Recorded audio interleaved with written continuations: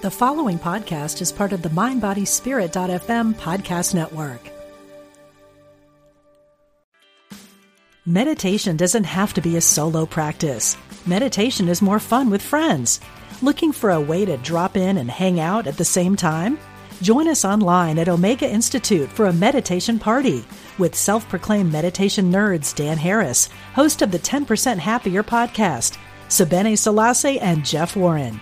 This 3-day retreat will stream live from Omega's Hudson Valley campus May 17th to 19th. Don't miss the party. Reserve your spot at eomega.org/party today. What does motion sound like? With Kizik hands-free shoes, it sounds a little something like this. Experience the magic of motion. Get a free pair of socks with your first order at kizik.com/socks. Experience the difference. Unity Online Radio. The voice of an awakening world.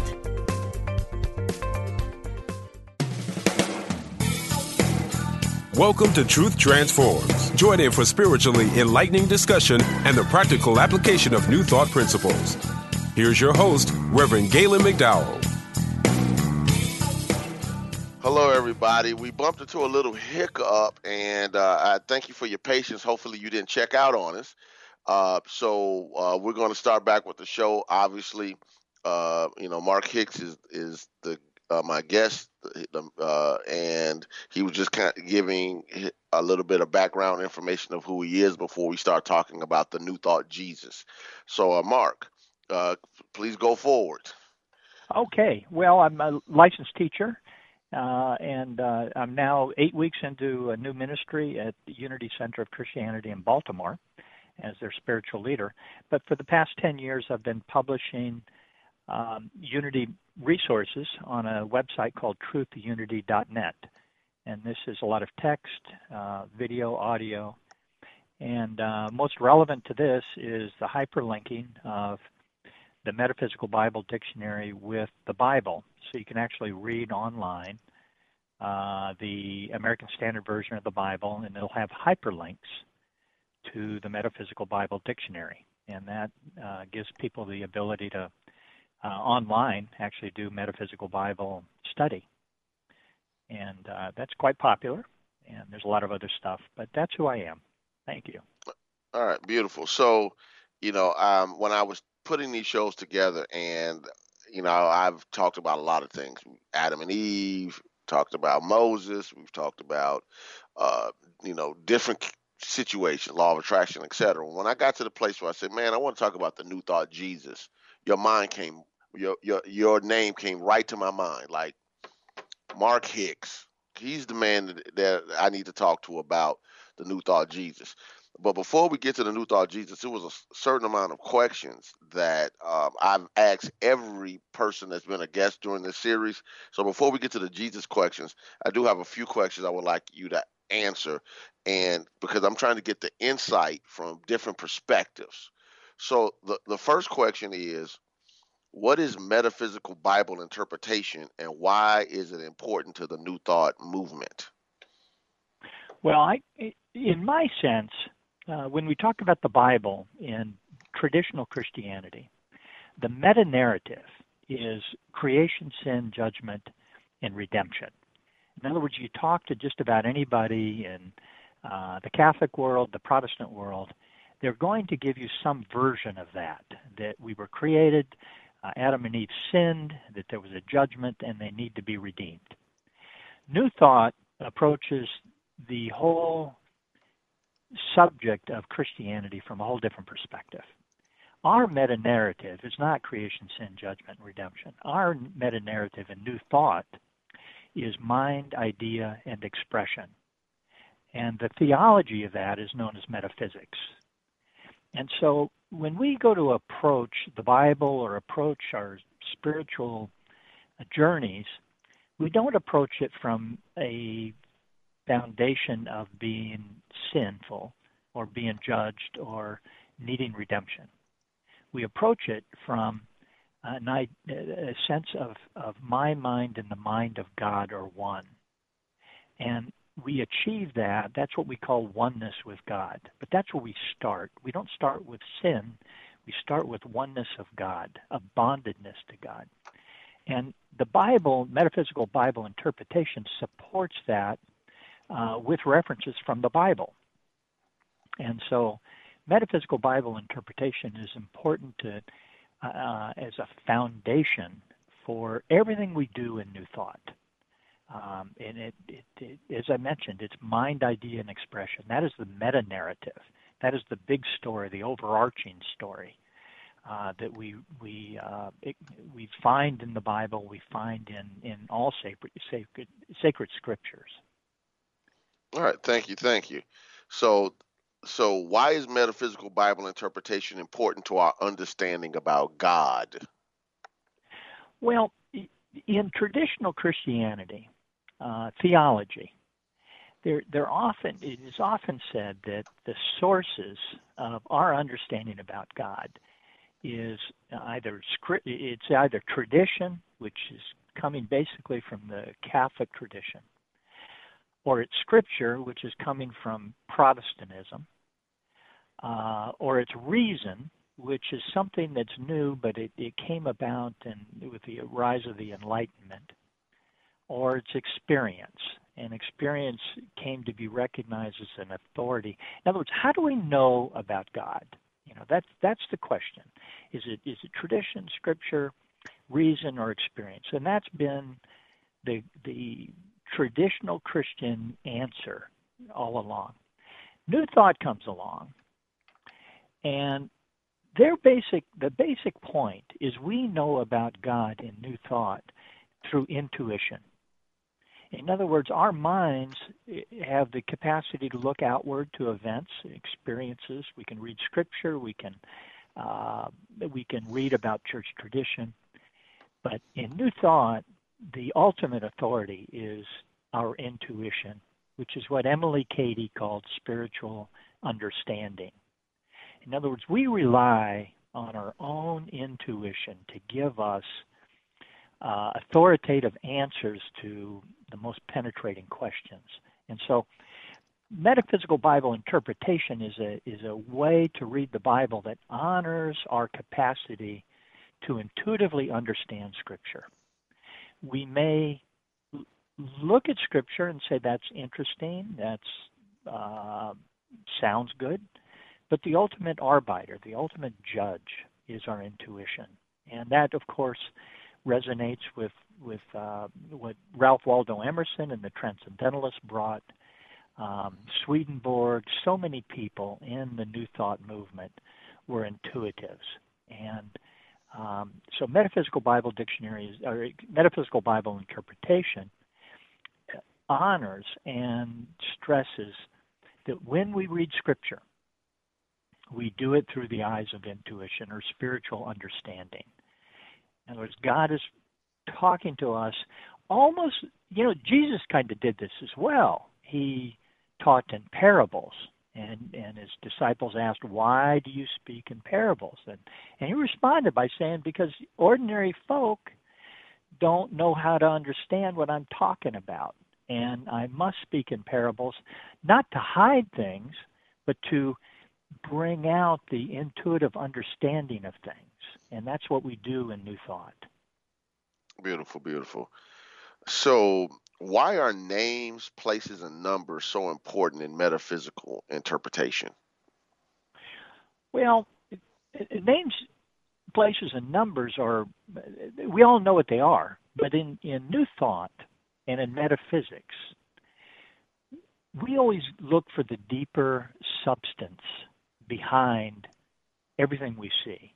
And so when we look at a tree or a flower or a squirrel, some sort of animal, we don't just recognize it as some sort of material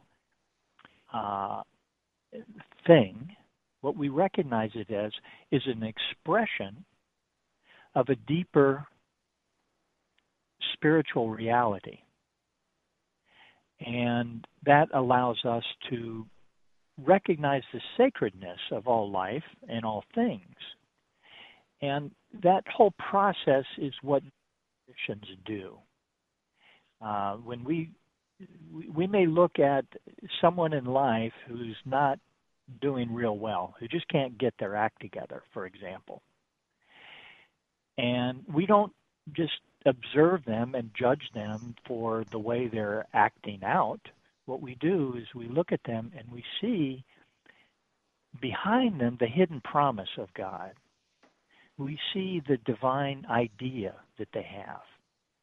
And so when we look, that's an example of a human being, but we look at a number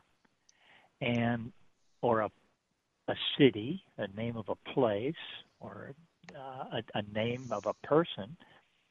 And what we do, it's an intuitive process of spiritual understanding, what we call the truth, quote unquote, the truth of that person, that number, that city.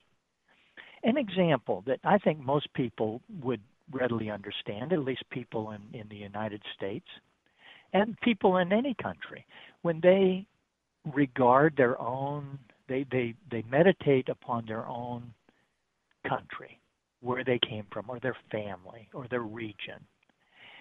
And invariably, what they see there is something deeper than a physical locality. What they see there is almost a divine revelation. And so in the United States, we talk about freedom, and we talk about justice, and we talk about,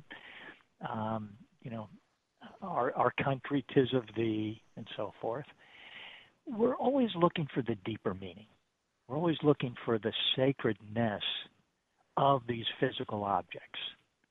And so when we read a story like the Genesis chapter 1, where there are 7 days, 6 of which are creative and 1 of which is a day of rest, we interpret that number 7 as being important. It's not 5 days, it's 7 days. And 7 is a number of completion. Again, an example of 40 days in the desert of Jesus is comparable to the 40 years of the Hebrews before they entered into the promised land. 40 seems to be a number that represents it's a time to get going, a time to move on, a time to be transformed. And anyone who's going to go on a diet in January should be holding that number 40 real tight in their mind, because it's not a 3-day diet, it's a 40-day diet. Gotcha. So obviously want to get to the Jesus question so we can make sure that people who are coming to hear those answers, can get them. So let me jump right to it. How does New Thought and the Unity movement view Jesus? Okay. Well, thank you for the question, because at least in my opinion, many people in Unity and New Thought, or at least in Unity, let me speak from Unity. I'll speak for Unity because I'm a licensed Unity teacher. They began off referring to Jesus as a way shower.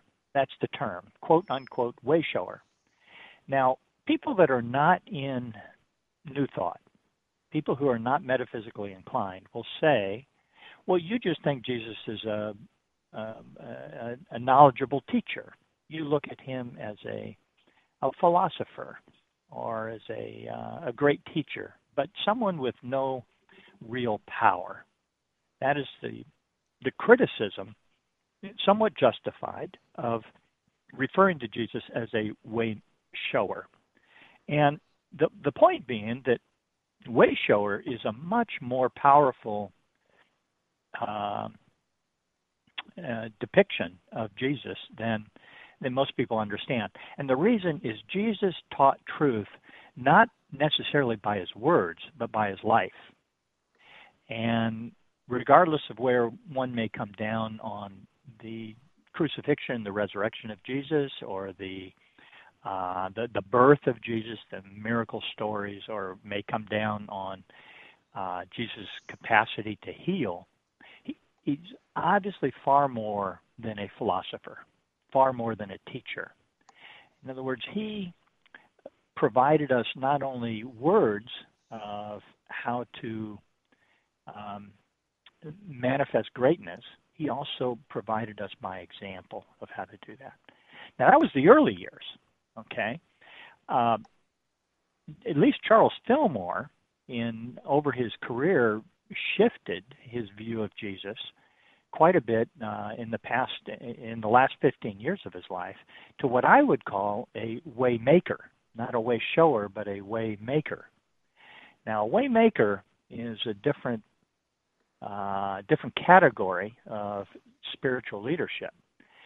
A way maker actually changes the lay of the land, so to speak, so that people have something that they didn't have prior to the way shower appearing. And I can share some resources, but basically what Charles Fillmore and his second wife, Cora Fillmore, came to understand in the last few years is that he actually changed the ethers of which we live in today, so that it is a much more graceful world that we're in. And the teaching is, from the latter years of the Fillmores, is that Jesus actually provided the cells of his body into the atmosphere of which we are all partaking at any given moment. Now, that is impersonal. It doesn't mean that Jesus saves me and doesn't save you. But what it does say is Jesus and the legacy of Jesus has actually transformed our world into a much more gracious place for everyone. And so I would say, yes, it is true, Jesus is a way shower, but he is also a way maker. And that is one of the reasons why I refer to myself as a New Thought Christian. And so many people in New Thought are ambivalent about the role and the agency of Jesus to actually help in transformation. But a New Thought Christian, not a New Thoughter, but a New Thought Christian, would recognize and acknowledge that Jesus has actually empowered us in a way that we really don't understand. I realize it's a little bit difficult to grasp for some people, but there are people like myself and many others that I know who refer to themselves as New Thought Christian, and that's an important distinction. Well, in this ministry, we consider ourselves a New Thought Christian ministry, the Universal Foundation for Better Living, and Johnny Coleman, and obviously now Christ Universal Temple, because all of that came out of her consciousness. And actually, in our first introductory class, we call it Basic Truth Principles Part 1. Everything here has to go through. People take 2 classes before they take some of the deeper required courses, not electives, but required courses. Basic Truth Principles, the first 2, they study 2 books, New Thought Christian by William Warch and Alternatives by William Fisher. And what that does is it really gives people an understanding of, yes, we're New Thought, but we're New Thought Christian. We're metaphysical Christians. And it also allows people to make the decision of understanding what is the difference between a fundamentalist Christian and a New Thought Christian, because it's right there in your face. Then we do Lessons in Truth in the second class. But, what Reverend Coleman discovered was sometimes people couldn't deal with the purity of H.M. Cady until they reconciled their beliefs around Jesus, heaven, hell, baptism, God, and all that other stuff. So she put an extra class in front of Lessons in Truth just for that purpose, and it works out well for us. Yeah, let me bring out something that I've always appreciated about coming from UFBL, a Universal Foundation for Better Living. It's a little bit distinctive from what I learned in Unity. And the difference being, when I speak with a UFBL minister, almost always they will say that our teachings extend Christian teachings. Mm-hmm. Unity will tend to say our teachings are differ from Christian teachings. Mm-hmm. And I find the UFBL message much more powerful because it doesn't denigrate in any way the years of work that evangelicals and mainline Christians have done. What New Thought Christianity has done is it extends it, and it enhances it, and it brings the traditional Christian into a deeper level, a higher level of the Bible and theology and spirituality and all that, without denigrating in any way or bringing down traditional Christianity. Yes, and I got a commercial in 2 minutes, but I just have to throw this thought in, and we're going to jump back into it. But I just want to share this thought before I lose it. I travel and speak, as you know, and one of the things that I bump into a lot is most people in New Thought don't know metaphysical Bible interpretation. That's one. The second thing is because sometimes the leadership can be indifferent toward religious language that people don't know how to deal with. So, most people are former fundamentalists, former Catholics when it's all said and done in our churches. The majority of people are not people who are born into the New Thought movement. And now they don't know how to reconcile all of the church services, the Sunday schools, the Bible study, what the grandmamas and grandfathers taught them, etc. And when I show up and I start talking about the Bible, and then I give a metaphysical interpretation and then a practical application, it's like a world is open to them. And this happens sometimes, in unity churches and science of mind churches where it's not being taught. And because it's not being taught, what ends up happening is, I'm looked at like a unicorn, but I'm like, I could go home and find 50 teachers who could teach this to you, so it's because it's a part of my culture. Now, that doesn't mean that everybody can do it as well as others. I tend to think that I'm a decent presenter. That being said, it's not just the fact that I'm a good presenter. The issue is what I'm presenting sounds unique to people in a culture that it shouldn't be unique in. Ernest Holmes taught metaphysical Bible interpretation, and along with Fillmore and a whole bunch of other people. Yet it doesn't seem as though, that's the music, we got to go. It doesn't seem as though it's being emphasized these days for a lot of different reasons. We're going to take our break, and we'll be right back with Truth Transforms.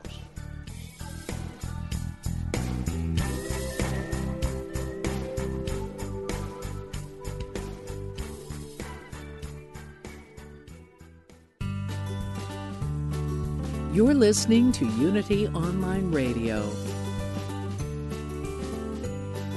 the voice of an awakening world.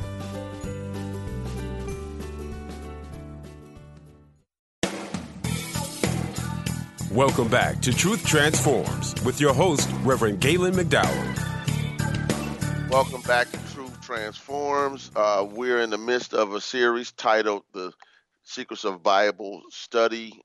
Today, my guest is Mark Hicks, Reverend Mark Hicks. He's the minister of the Unity in Baltimore, and he is the founder of the TruthUnity.net website, which has fantastic resources. Let me give my quick commercial before we go back to asking questions about the New Thought Jesus. This show, along with all the other shows on Unity Online Radio, are supported by your donations. So as you freely receive, my request is that you freely give. This show, along with the other shows, go all over the world. There are a lot of places in the world that do not have access to this type of teaching. And what we're doing is helping to shift the consciousness of the world by getting this material out there in a practical and easy manner for people to utilize. If this show also has a Facebook page, my request is that you like the page, that you give it a 5-star rating and write a positive review. The show is also on Apple Podcasts, Spotify, Stitcher, and Google Play. My request yet again is whatever is the method in which you listen to this show, that you actually write a positive review and give it a 5-star rating. Share the post that you see. Let people know about it. If it's blessing you, if it's helping you, let other people know about it. If specific episodes helped and blessed you, share them with people. We want to make sure that this ministry impacts as many people as possible. Also want to remind you that Christ Universal Temple has a live stream. You can go to our website, www.cutemple.org, cu, the word temple.org, Sundays, 10:30 a.m. until noon, Central Time. You can click on and watch our live stream. The live stream is also available on our YouTube page, which is CU Temple, so you can watch it. And if you don't catch the live stream, you can get an abridged, just the sermon, a few days later on YouTube. So all of these wonderful sermons, just hundreds of sermons, are just on our YouTube page right now. So you can hear me, obviously, Reverend Wells, who's the senior minister, and some of our other ministers and guests throughout the years. Give yourself the benefit of the blessing of consciousness expansion by tuning in and immersing yourself in this message. All right. So, Mark, I want to get back to the questions. Let me give the number. If you want to call in and ask Mark Hicks a question, call in at 816-251-3555. 816-251-3555. Now, back to the questions. Mark, can you explain the metaphysical interpretation of Christ, Jesus, and Jesus Christ?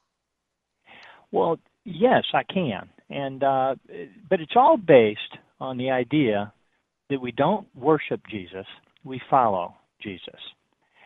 Traditional Christianity has twisted things. When Jesus was on earth, about in our world, he asked people to follow him. He never said, worship me. And so what these various terms do is they give us ways to talk about how we follow Jesus.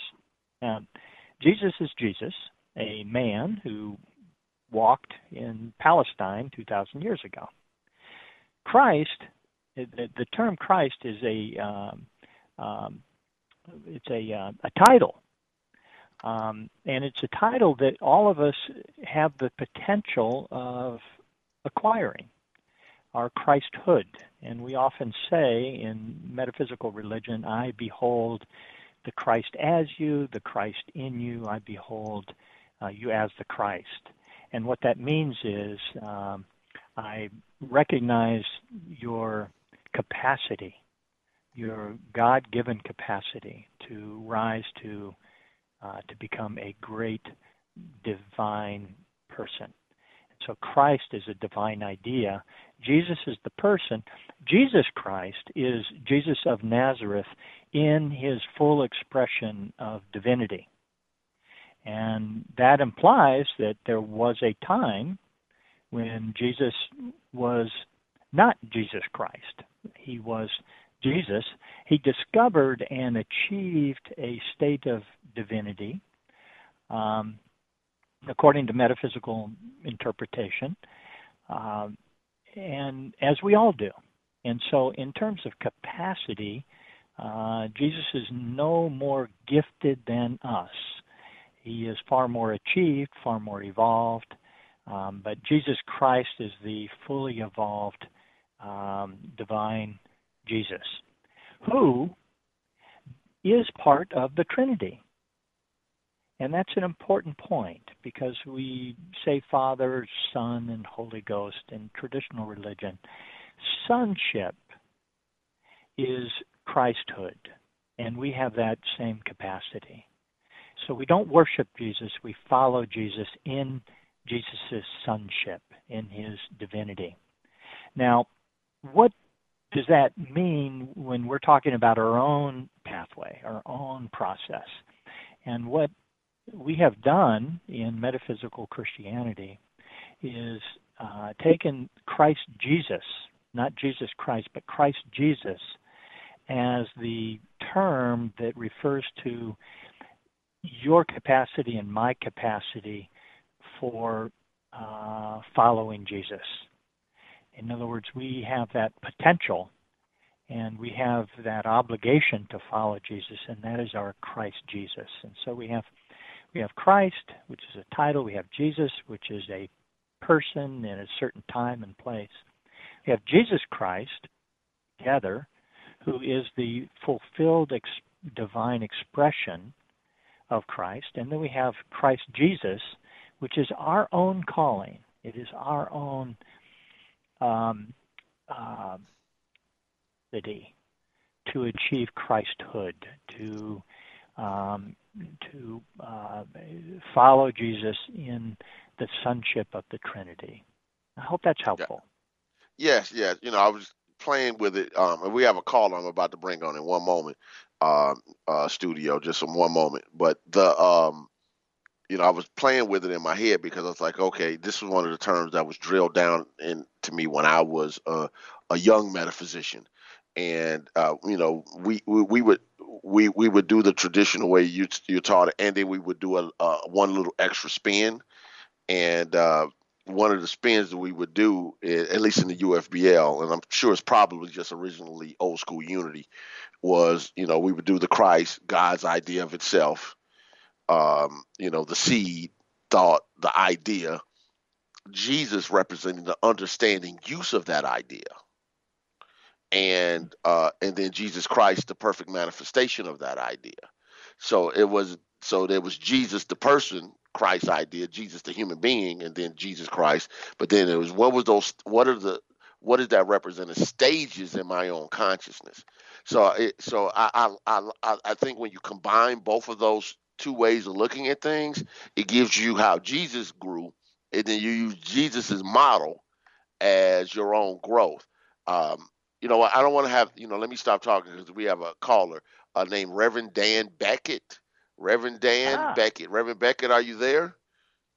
I am here. Thank you. Thank you. How are you doing? Where are you calling from? I'm calling from Columbia, South Carolina, and I have a question for you both. As Reverend Mark will know, this is a little bit loaded, and I'm sure he'll share it with you. But I love this way of looking at the Bible. It's really what hooked me onto Unity and sort of drew me into a spiritual way of living, which I really had walked away from even, as a teenager. Now as a Unity minister. So God does have a sense of humor. But here's what I'm most interested in with this is, how do you think we can share this view of the Bible with the world at large, or perhaps more specifically with the Christian world, in a way that they will hear it? Because I know that it's a futile kind of approach with anything to go to a group and say, hey, by the way you're looking at this is wrong, and we have it right. Let us tell you the right way. Okay, that creates isolation. And I don't believe that that's actually the truth of what we have. I think we have something extremely valuable to add to the experience of anyone who considers themselves Christian, as I do and as I know Mark does, and I'm hearing Reverend Galen too. So what do you think? How can we share this most effectively? Well, I'll let Reverend Mark jump in first, then, because I have a lot of strong views about this question. So all right, go ahead, Reverend Mark. I'll take the answer off the air. Thank you both so much. Okay. Well, thanks. Here's my take: is that most people, lay people today, get their theology from their study Bible.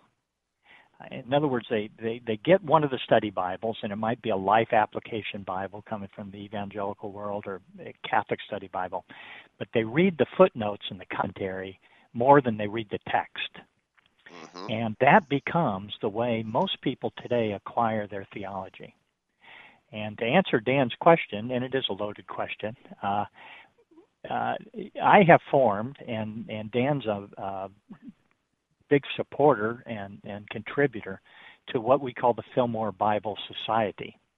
And we are publishing a Fillmore Study Bible. We're writing commentary now and soliciting commentaries.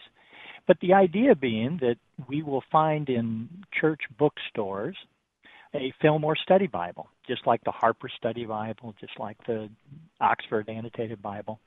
There will be a Bible that is the NRSV text with commentary by Charles Fillmore and his students, and that it will allow people to learn New Thought teachings, New Thought Christianity, in the way they learn their evangelical Christianity through the Bible.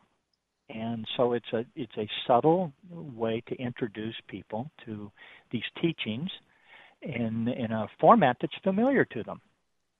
And that's where we're headed. Reverend Galen, what's your thoughts? Okay, so before I give my thoughts on that, I want to say this because I think it's exceptionally important what I'm about to say. If there are people who are listening to this show who are connected to New Thought churches and larger organizations like I am, I'm senior assistant minister of CUT. I'm the second vice president of UFBL. And I know people connected at Centers for Spiritual Living, people out here, Divine Science, Independent New Thought people. What Mark just said, the work that he's doing needs to be funded. What ends up happening is we expect everybody to do everything else for us. I don't know if there's a link on your website that says help donate for this or whatever. I can't tell you how many times I've had students over the last 24 years of me teaching New Thought have asked me, is there such thing as a metaphysical Bible, not dictionary, Bible?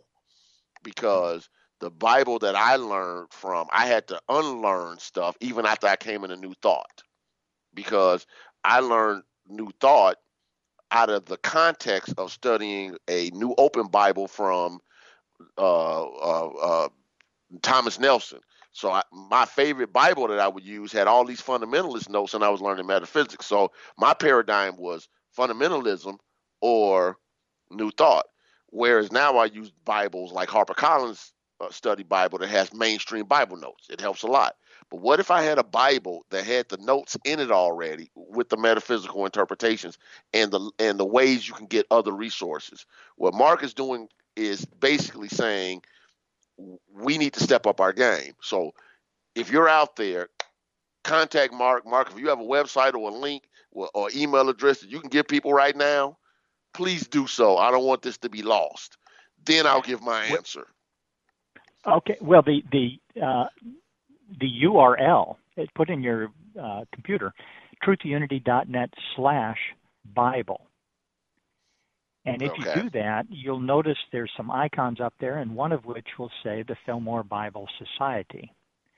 And that will give you all the information about this project that Dan and I are spearheading, and where we're going, what we need. And by the way, last month we got a $2,000 donation for the Fillmore Study Bible, and I was just delighted. I emailed Dan immediately, and I said, "You got $2,000 to spend, Dan."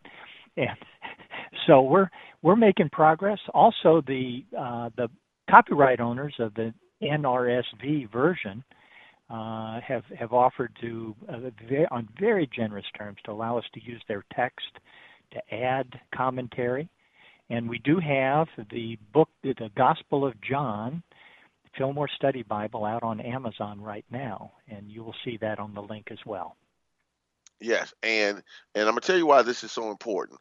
We didn't do it. Johnny Coleman actually, in the early 2000s, late 90s, early 2000s, wanted to create what she called it a Christ Universal Temple Bible. And what it would have in it was we were talking with a publisher that would have allowed the first 20 pages of the Bible to just be our basic principles, what we teach about, whatever we wanted to put in there, graphics, notes, interpretation. Now, the rest of the Bible would have been their Bible. And once we got too far into it, Reverend Coleman thought it was, she had some hesitancy for some reason because of the volume we would have had to pay to keep the price down. That being said, she knew then that having the ability to open up a Bible and see New Thought material in it mattered. And this was literally, I would say, probably 2001, because I was helping with the projects and what needs to be in it. And so what you're doing right now, I think is so important. Now, as far as my answer to Dan, I think it's a couple of things. One, New Thought movement needs to have more ways to train people. If you're a Baptist, you can go to tons of Baptist schools to learn how to be trained to be a Baptist minister and teacher. We are very restrictive when it comes to the ability for us to train and develop talent. You have to have talent. You have to have people who are doing two different things, one of which is the presentation, preachers, and then you also have to have scholars. No movement grows without both. Everybody's not going to be in front of folks as the primary presenter of a message. You need charismatic people to do that. Sometimes people in New Thought can be, in my opinion, rather dry in their presentation. And we're competing against the best speakers in the world. And when I say competing, I don't mean from a standpoint of football or basketball. I'm talking about for the attention of people. Second thing, the Bible. You have to respect it. Not worship it, but you got to respect it. If people feel as though you devalue the thing that they love, then you close yourself off to their hearing. So what I do, and what we've learned how to do, all of us on this call, is, as Marcus Borg said, taking the Bible seriously, but not literally. And I think if we show people how they can have enhanced use of the Bible and show them it's a plausible way, I think we get the low-hanging fruit. I don't think we get the hardcore fundamentalists, but we can get the low-hanging fruit who still value the Bible, who still want to be able to make sense of what they've learned in their childhood, and they still see the value in it. Third thing for me is don't be scared to teach it. I think that New Thought as a whole has become so generic, and this is just my position, and there might be people out there that might have good reasons why they do it. But if we sound so much like the motivational speaker or the word of faith preacher that people can't distinguish us between them, that means we're losing because we can't outdo them. We can't. So they take bits of what we do, they put it into their systems, into their processes, and into their presentation style, and they create these hybrids. But the thing about it is, what we have is unique. And if we're not willing to teach it properly and strongly and profess it with courage, then it dies. I use the moniker hardcore metaphysics. That's what I do. When I wrote the article in Science of Mind magazine earlier this year, the 2 articles, I named them hardcore metaphysics. When I get up to preach, I always tell people, are you ready for hardcore metaphysics? That's what I do. So around here, they call me the hardcore metaphysician. But it's a reason. I do it because I want people to understand when I open my mouth, that's what you're going to get. Now, can I teach the goal-setting stuff? Yes. Can I teach all the self-help stuff? Yes. And I do it well. But we have to have the courage to stand on and teach what transformed our lives. We want to give people watered-down versions, and if we would have gotten the watered-down version, we might not have gotten the transformation. So Johnny Coleman would say, Mark and Dan, who's off the call now, I'm going to put it on the plate. And you decide if you want to take it off the plate or not. She used to say that some of her Unity minister friends in the 50s, 60s, and early 70s would get on her because she taught the 12 powers to the general congregation. She didn't make people wait for classes. She just taught it. And she got flack for that. And her job, what she used to tell us was, who am I to say what another soul's ready for? I'm going to present it. And if they can't deal with it, they leave it on the plate and pick up what they need. So that would be my 3 things. We need seminaries. We need training. We need to be able to create scholars and preachers.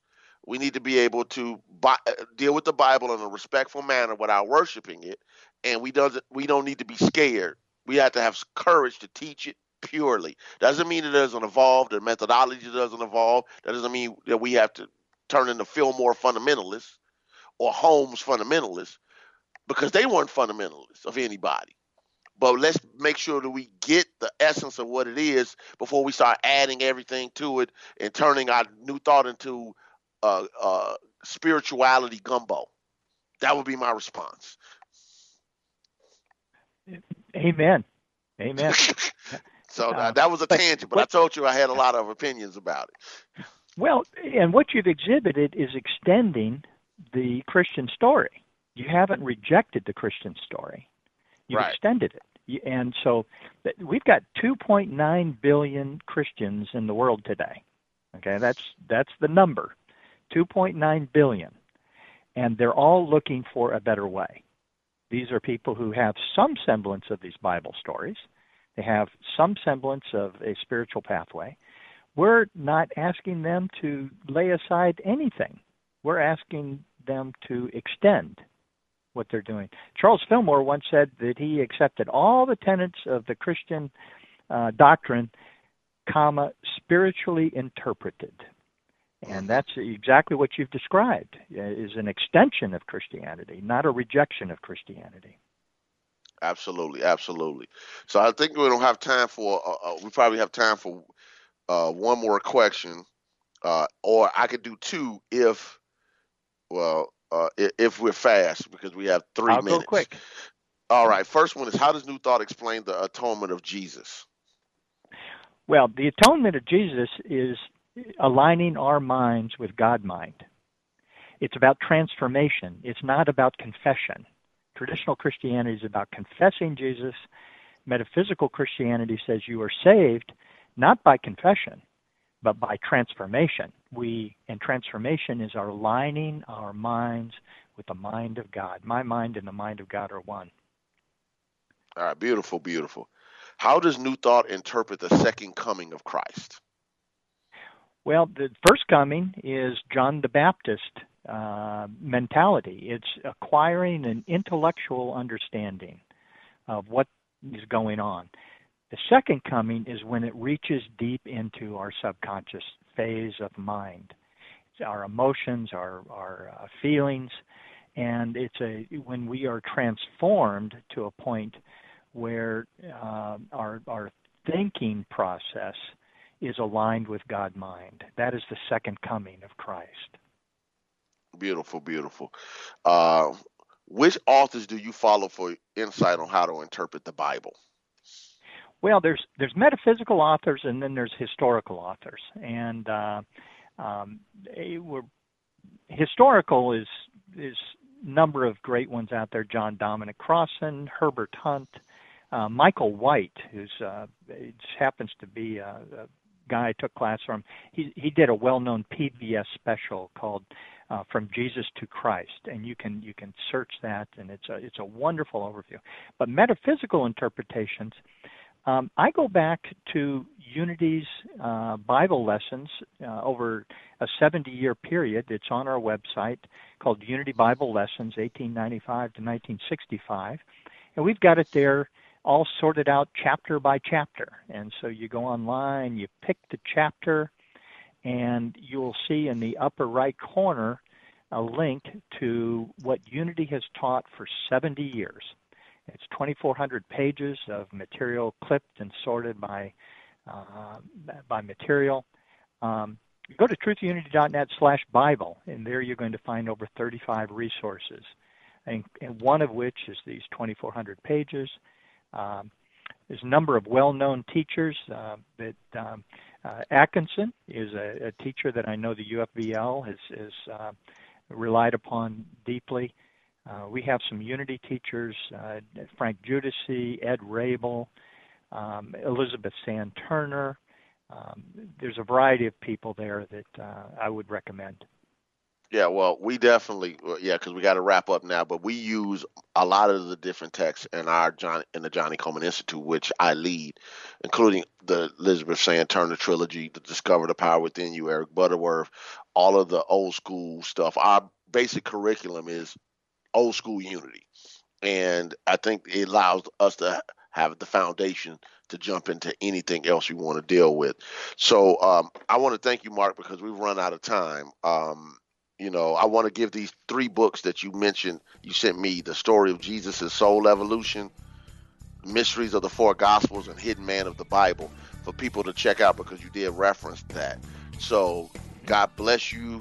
Thank you so much for saying yes to the show.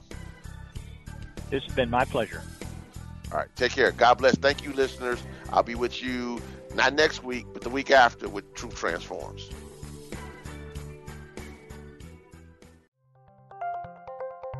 Thank you for listening to Unity Online Radio, the voice of an awakening world.